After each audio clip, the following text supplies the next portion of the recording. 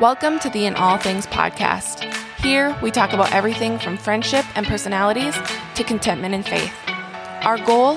To encourage you to seek Christ in all things. Hey, how's it going? I'm your host, Sierra. Let's imagine you're in my living room and dive into real conversation. At a previous job, I had to take a couple different personality tests, and one of them was called the Strength Finders test. This test had a total of 34 strengths, and I think when you take the test, you get like your top 3 or your top 5 results. One of my top strengths was called Activator. Here's what the description says. When can we start is a reoccurring question in your life. You are impatient for action. Once a decision is made, you cannot not act. If the decision has been made to go across town, you know that the fastest way to get there is to go stoplight to stoplight. You aren't going to sit around waiting until all of the lights have turned green. Now, there's much more to that little chapter on that particular strength, but not much more is needed to describe me. Okay, my friends and family who are listening right now are probably laughing because it's basically me in a nutshell. And that's kind of a fun feeling, isn't it? To be like seen and heard from these personality tests. They always seem to hit the nail on the head, and we feel like finally somebody understands us. We can feel this way with Strength Finders, Myers-Briggs, the Enneagram, learning about our temperaments, the Colby test, the DISC personality types, or even like a silly BuzzFeed quiz.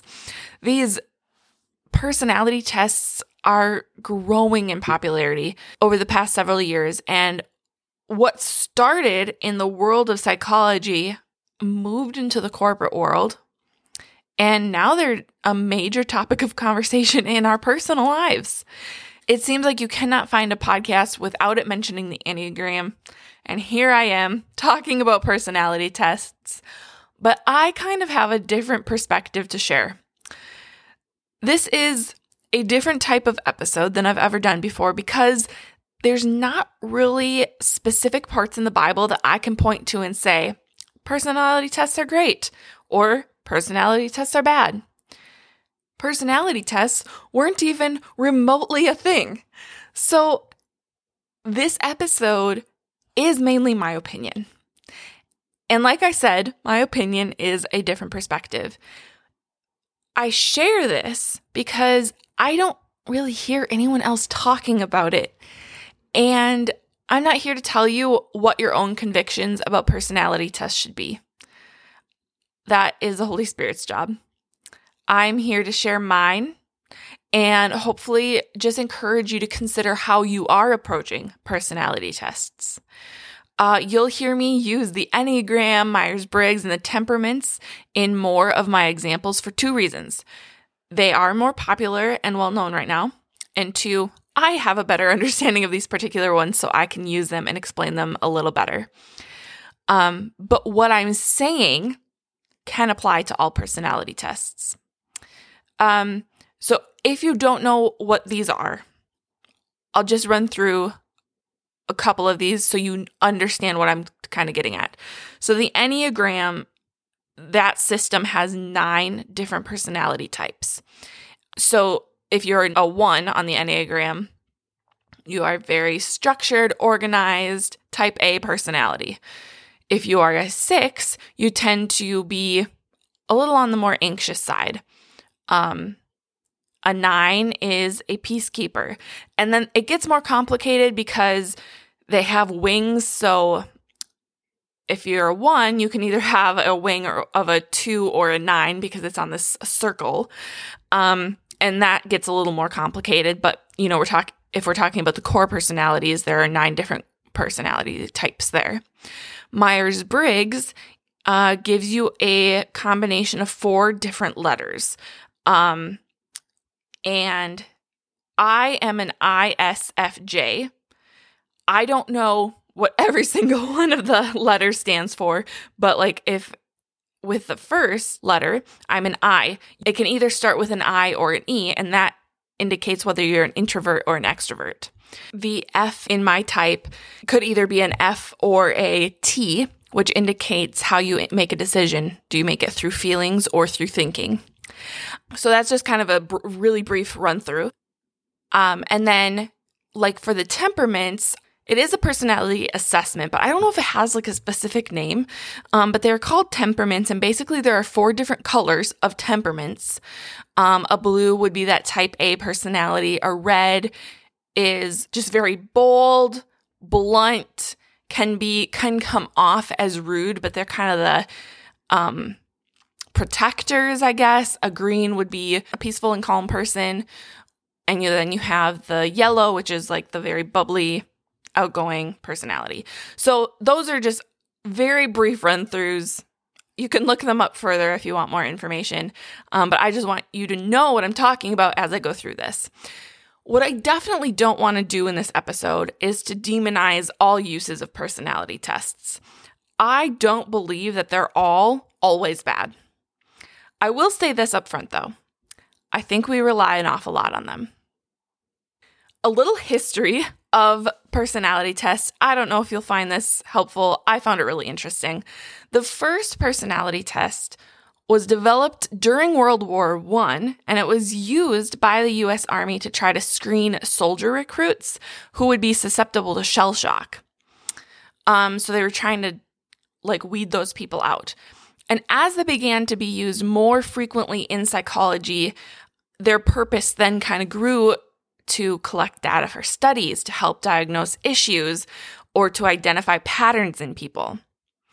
When it moved into the workplace, employers started to use personality tests to decide who to hire, which team to put a new employee on, or which tasks that employee should do. And now we tend to rely on these tests to find our strengths and our weaknesses, to learn about someone else's personality, and even sometimes to find out who we're most compatible with. And I think, like with many things, there is a time and a place where these are beneficial. But as I mentioned, we've come to rely on them a lot. Before I dive in a little deeper, I think it is important to know the history of the test you're taking. And I'm just going to spend a couple minutes here. This is not what the majority of the episode is about, because I don't know the deep origins of each one of these. I know a little bit about Myers-Briggs, and I know a little more about Enneagram. That is the one that I've been researching more. Myers-Briggs was kind of born out of a woman's curiosity and her future son-in-law's worldview. That's how it came about. He saw the world in a different way, and the lady's name was Catherine Briggs, and she was fascinated by the way he saw the world and ended up developing these questions to help determine your personality type.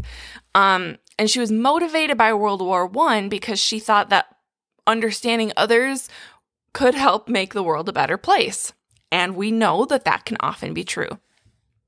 The Enneagram kind of has a longer history, but it doesn't go as far back as a lot of people say it does. They think it dates back from Aristotle, Plato time. Some people have said that. That is not true. It does kind of start, though, in the 1900s, and it goes through a couple different contemporaries who took over ideas from their previous teachers. But when it comes to the 9 types of the Enneagram, it was taught by a guy named Naranjo, and he himself claimed that the 9 types were based partially off of his own observations, but mostly through automatic writing. And if you don't know what automatic writing is, it is when someone channels a demonic spirit, and that spirit uses the person's hand to write something. And I hate even talking about it because it's really just dark. But when I found out, it was hard for me to not share with others because I think it's really important to know. It's important to know as Christians who are using this as a tool. I was using it as a tool. I started learning about my own Enneagram number and about Enneagram as a whole. I started identifying myself a little bit more with it only then to find out that I was essentially defining myself by a demon-written description. I have a couple podcast episodes that are not my own. I will link them because they talk about this way more in depth by an expert and by a researcher. And so I'll make sure to link them in the show notes if you are interested in listening to that. But I think it's worth noting and considering that as we kind of talk through all of this. And then even as you approach it in your own life. So I mentioned that I believe personality tests can be beneficial. And I think that they can be beneficial in the way that they absolutely can shed light on our strengths and weaknesses. But oftentimes we put an awful lot of stock into what they say. And I think it's really easy to do because they pin us so accurately. Like all of a sudden, we are seen, we are understood and validated. And I was chatting with a friend about this, and I realized one of the things that we as humans all want is to feel known. We want that kind of connection where someone truly knows the inner parts of us.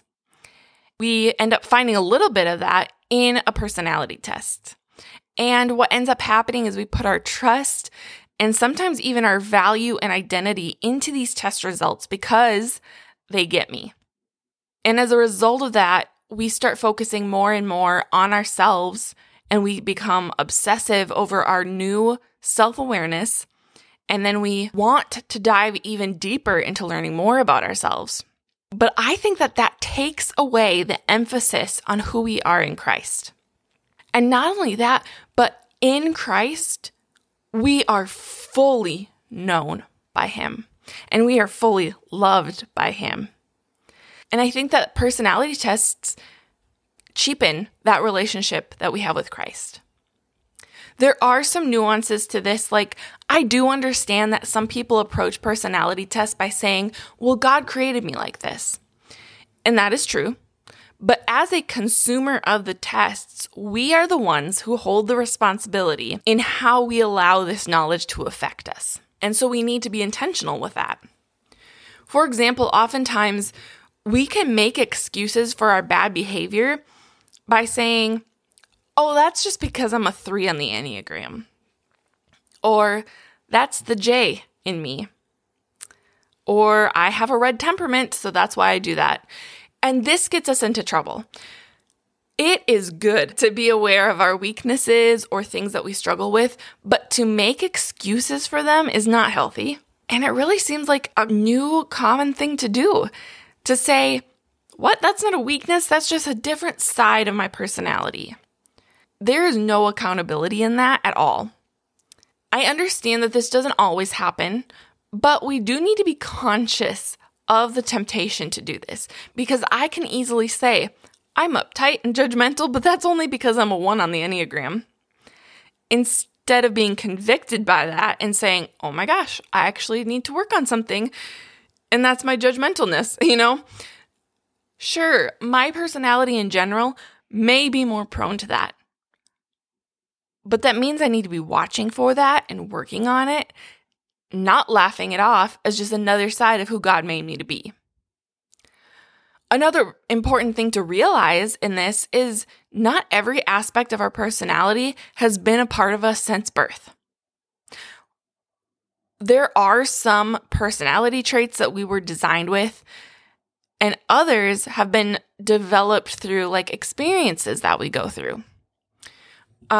As an example, not an excuse, I believe that my struggle with being kind of judgy stems from certain life experiences because I haven't always been that way. Again, that's not an excuse, but I just don't think that was a struggle that was built into my personality. However, I am also a very structured person, and I like to be organized, and I like to have a plan. And I do believe that there is a positive side to my personality, but it does come with its own downside. And that's that I'm not very good at going with the flow. I do think that was part of my personality originally. So both of those things are things I need to work on.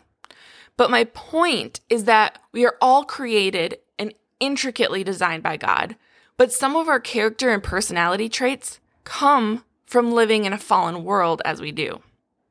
Another thing that I see happening often is that we're finding these personality tests so relatable and we feel validated by them that we end up putting ourselves into this box. Whether it's a description from our Myers-Briggs or it's our core motivation with our wings in the Enneagram or the positives and the negatives from our temperament, we are given characteristics that we are told define us. And maybe they do have some truth. Maybe being a peacemaker is a core quality of yours. Or maybe you love to organize and be efficient. I would say that those are descriptors of who you are, not definers. And not only that, but in my opinion, I would rather get to know someone by finding these things out naturally. Whether we're out and about and, I'm hanging out with someone and that's when I find out that they like making a plan, or that's when I found out they like going with the flow, or maybe it just comes up in conversation and we're able to laugh about things, or they admit that they can be more anxious at times, or that they are an introvert. And once again, this is my opinion, but I feel like it cheapens our personalities and us to define ourselves by a number or 4 letters or a color or whatever it is. Because there is so much more to us than any test could ever say. That test does not know our history and what we've been through. That test does not know what different situations bring out different parts of our personality. That test does not know every nuance there is about us. And I think it's easy to introduce myself and say, hey, I'm Sierra and I'm a 1. Or I'm Sierra and I'm an ISFJ, or whatever the test is. Here's the problem with that. You are giving someone a teeny tiny standardized glimpse of yourself. It's kind of this one-size-fits-all answer to something that is 1,000% not a one-size-fits-all. Have you ever been answering one of those questions on these types of tests and they're asking you to pick one thing from maybe a list of 4 options, maybe that you do most often or best describes you or something like that? There always seems to be those types of questions where I get stuck and think, well, sometimes I do both. Or am I answering like I'm at work or am I with my friends? Or should I answer what I want to do in that situation or what I do in that situation? The tests are standardized, meaning you are going to answer the exact same questions that I'm going to answer, and we are going to be analyzed equally, but we may not be equal. The tests cannot see the nuances to our personalities. When God created humans, He did not start with 9 cookie cutters and make all humans with those standard 9. He didn't use any cookie cutters. So when I introduce myself by a test result and the other person knows about the test that I'm referring to, they may now think that they know everything about me. Or vice versa, if I hear someone describe themselves with a test, then I think I know them. And it allows a lot of assumptions to be made about the other person because of that standardized glimpse that we now have of them. There are even a couple of these tests that have online quizzes or additional tests that you can take that tell you which personality you're most compatible with to marry or be friends with. I see a lot of danger in that because now we're relying on this standardized template to tell us who we should and who we should not be friends with. When we are even considering a personality test to help us determine who we're going to marry, that is not a good thing. We should first and foremost be listening to the Holy Spirit, then to our inner community. And honestly, I don't think we need to take into consideration what the other person's personality test results are at all. We should know each other's personalities by getting to know them. The old-fashioned sit down at a table, play some games, go out and do something way. Yes, there are certain people who are naturally drawn to certain people, and sometimes we just don't get along as well with others. That doesn't mean we don't get along with them, but maybe we just don't click as as naturally.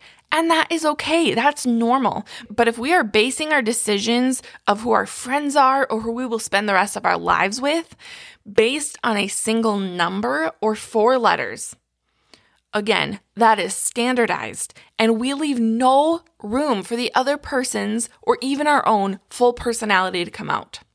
Now, I want to really pause here and kind of disclaim that I realize not everyone who is into personality tests uses them as excuses or uses them to find their spouse, but I do see these being red flags to be aware of because they are out there, and they're more common than I think we originally thought, to be honest. As I was talking about this topic with someone else, she asked me, well, what's your opinion on spiritual gift tests? So I kind of wanted to bring that up here briefly. This is a little different in the sense that spiritual gifts are covered in the Bible in depth. But I can guarantee you that once the Holy Spirit came upon believers in Acts, that they didn't go home, Google spiritual gift tests, and take an online quiz to find out which gift the Spirit gave them.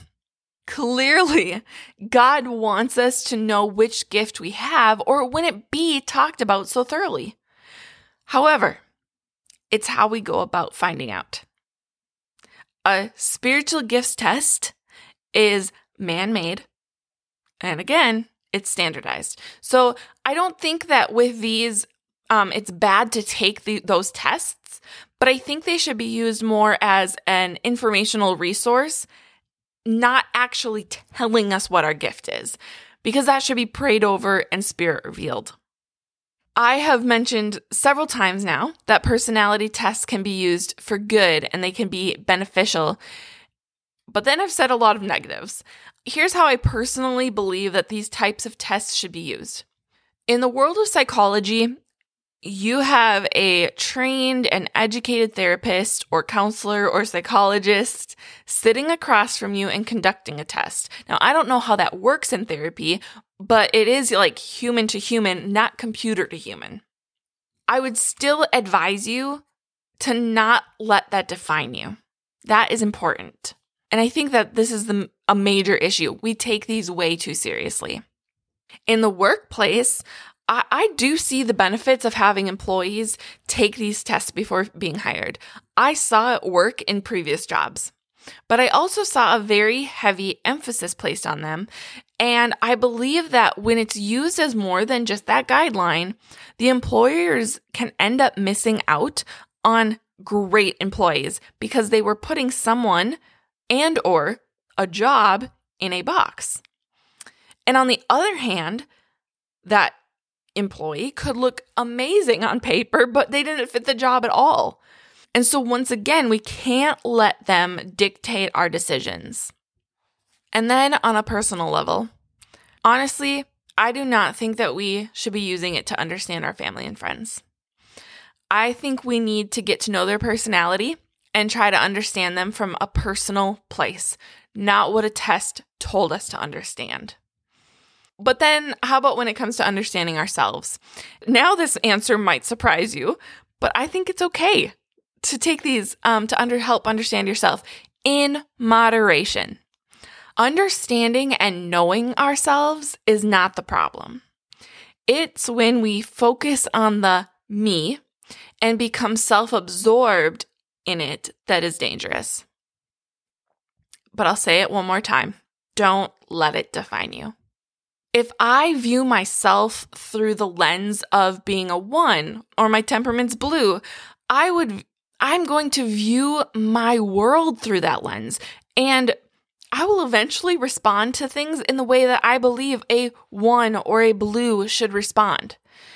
It almost becomes this self-fulfilling prophecy in a way. We latch on to this idea of who we believe we are and study more and more about that personality. And eventually, we become the walking poster child for that personality type. And honestly, how we view ourselves can be different from how others see us. I have a close friend who was kind of into personality tests at the same time I was, and we would share the things that we were learning. And she told me what Enneagram number she was. And I sat there and I strongly disagreed because I thought she was a completely different number. She saw herself very differently than how I saw her. Now, my point here is not who was right or who was wrong, because my whole point of the whole episode is that it truly doesn't matter. But in this situation, it showed that how we understand ourselves versus how others understand us, right, wrong, or indifferent, can contrast each other. So basing our worldview off of a type is pretty pointless. I hope you enjoyed this episode of Hot Takes with Sierra. Should have renamed my podcast after this one. I don't want to come from this place of being like holier than thou, because I loved personality tests. I still enjoy reading about them. I've had my convictions about not using certain ones at all. But I do still enjoy learning about the human mind, learning a little bit more about myself. It can be a little bit fun, but I have just found that through myself, from listening to friends, from listening to other people's podcasts or reading books, these are my observations of how society has kind of turned towards these. This isn't a podcast that's directed at anybody certain. And again, I'm not trying to tell you what to do or what to not do. I simply wanted to put these thoughts out there and hopefully just encourage you to reconsider or analyze how you are approaching personality tests and praying over whether you need to approach it in a different way. I hope you enjoyed it, and I hope you guys have a wonderful weekend. Thank you for joining today's conversation. I hope this was an encouraging episode as you continue to walk with the Lord. If it was, please leave a review on Apple Podcasts. This helps with the app's algorithm and allows In All Things to be accessible to even more people. Share with your friends and give us a follow on Instagram and Facebook. You can find us at In All Things Pod on both of those, and visit our website at inallthingspodcast.com. See you next time.